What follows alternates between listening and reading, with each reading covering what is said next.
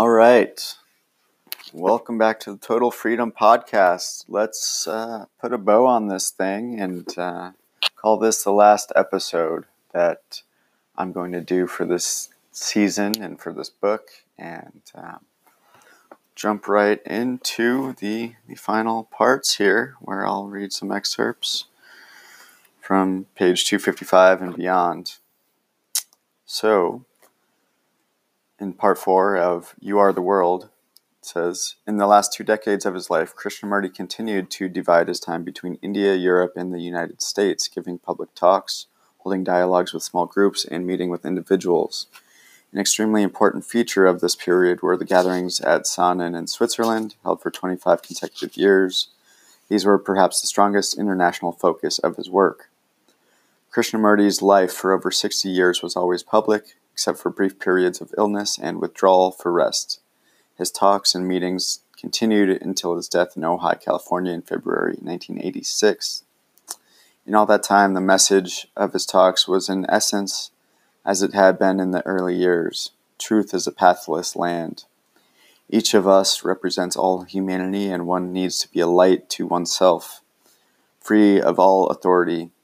In conveying these teachings, Krishnamurti explored the abiding themes of thought, time, suffering, death, space, silence, and the sacred. In his talks and writings, too, he touched sometimes almost reluctantly, because it might become stimulation or escape, on the inner wellspring of his life's work.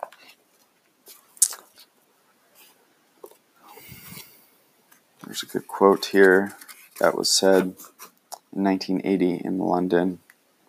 Total negation is the essence of the positive.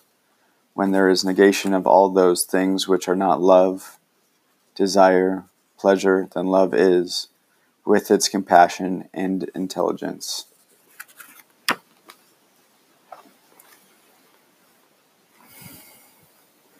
In the section Total Action Without Regret, he says, look at your own consciousness if you can.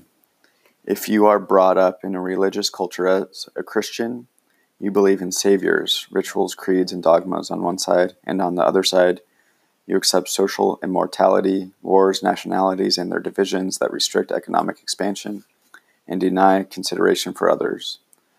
The content of your consciousness is your personal unhappiness, your ambitions, your fears, your greeds, your aggressiveness, your demands, your loneliness, your sorrow, your lack of relationship with another, the isolation, frustration, confusion, misery. All that is consciousness, whether you are at the east or the west, with variations, with joys, with more knowledge or less knowledge. Without that content, there is no consciousness as we know it.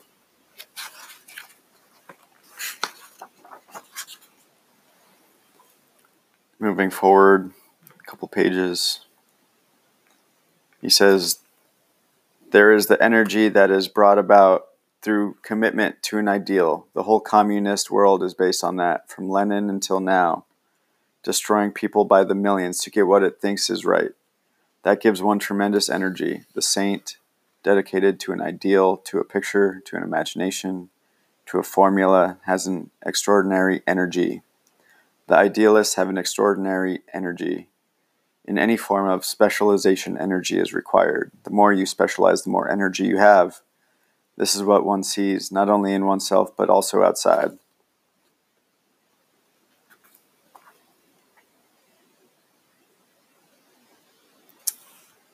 On the next page says, to inquire very deeply into whether there is an action that is not based on the movement of thought, you need a great deal of energy. Not the energy of trying to find an end, not the energy that you have when you are moving in a particular direction, but the energy that can change the content of consciousness. To put it differently, one knows that the content of one's consciousness is, if one is at all awake and aware, attending to one's behavior, watching, listening. The desire to change that content is a movement in a particular direction. That does give energy, but it is divisive. Yet one realizes that the content must be totally changed, because we cannot go on as we are useless, or as we are unless, rather, we want to be destroyed, the whole of humanity. The content makes consciousness. Therefore, when there is total transformation of the content, there is a different kind of, I won't call it consciousness, a different level altogether. To bring about that change, one needs tremendous energy.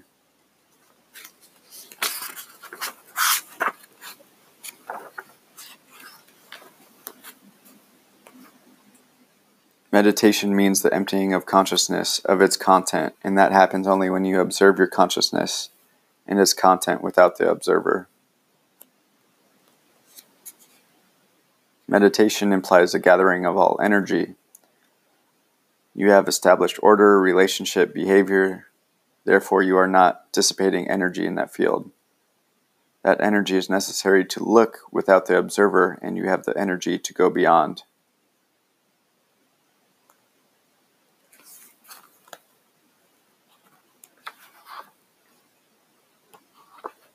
Jumping forward.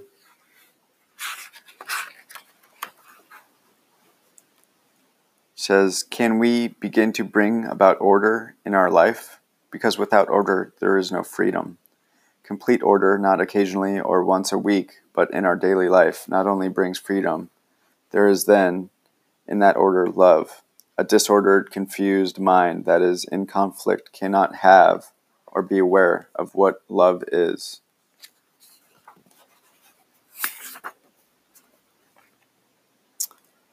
Moving forward, he says, where there is total attention, there is no dissipation of energy.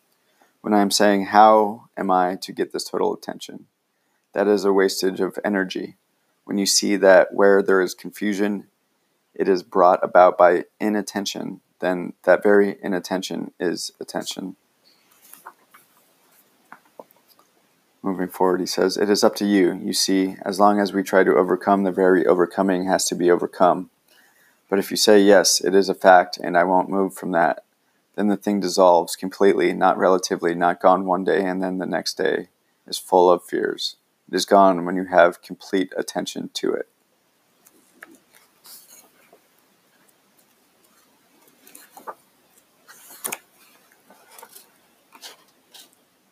Your consciousness is not yours. Your consciousness is made up of its content. Without the content, there is no consciousness. Your consciousness, like that of the rest of humanity, is made up of beliefs, fears, faith, gods, personal ambitions. Your whole consciousness is made up of all this, put together by thought.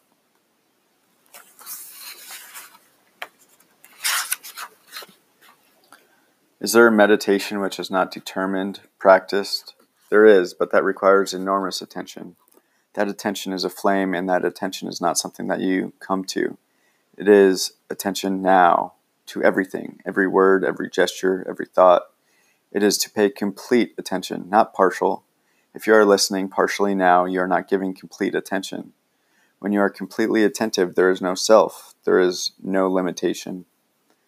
The brain now is full of information, cluttered up. There is no space in it, and one must have space. Space means energy. When there is no space, your energy is very limited. The brain is now so heavily laden with knowledge, with theories, with power, position, so everlastingly in conflict and cluttered up, that it has no space. And freedom, complete freedom, is to have that limitless space. The brain is extraordinarily capable, has infinite capacity, but we have made it small and petty. When there is that space and emptiness and therefore immense energy, energy is passion, love and compassion and intelligence. Then there is that truth which is most holy, most sacred, that which man has sought from time immemorial. That truth does not lie in any temple, in any mosque, in any church, and it has no path to it except through one's own understanding of oneself, inquiring, studying, learning. Then there is that which is eternal.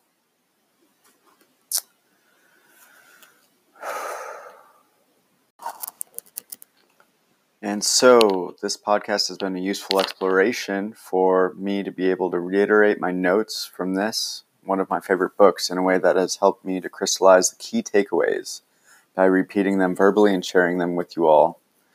There's something special in speech and sharing notes and thoughts and ideas and readings aloud, and it has furthered my understanding of my own consciousness to realize my true freedom, and understanding that much of it lies in my own dialogue and how I relate to each experience and how I use the right words and the right labels at the right time. And it's not easy to overcome that anxiety that comes with the internal judge after saying something to my computer, which then goes to a network of potentially unlimited number of people across the globe. But that being said, I'm just so grateful for the opportunity and the resources to be able to share with you these ageless insights from a true master. I'd be open to having a dialogue with anyone interested in speaking about this work, and imagine there could be a number of active podcasts, perhaps a second season, if there are enough people willing to contribute, to tell stories about certain aspects of Jiddu Krishnamurti or sponsor it. I would love to have more of an involvement with the Krishnamurti Foundation, and if anyone wants to, you're more than welcome to reach out to me at andy@lesavage.com. That's ANDY@LESAVAGE.com.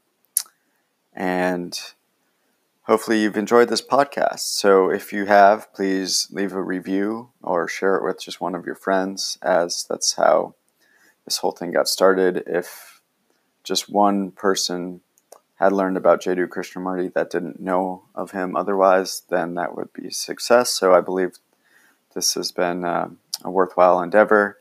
And with that, I wish you a life filled with total freedom and abundance. Thank you so much for listening.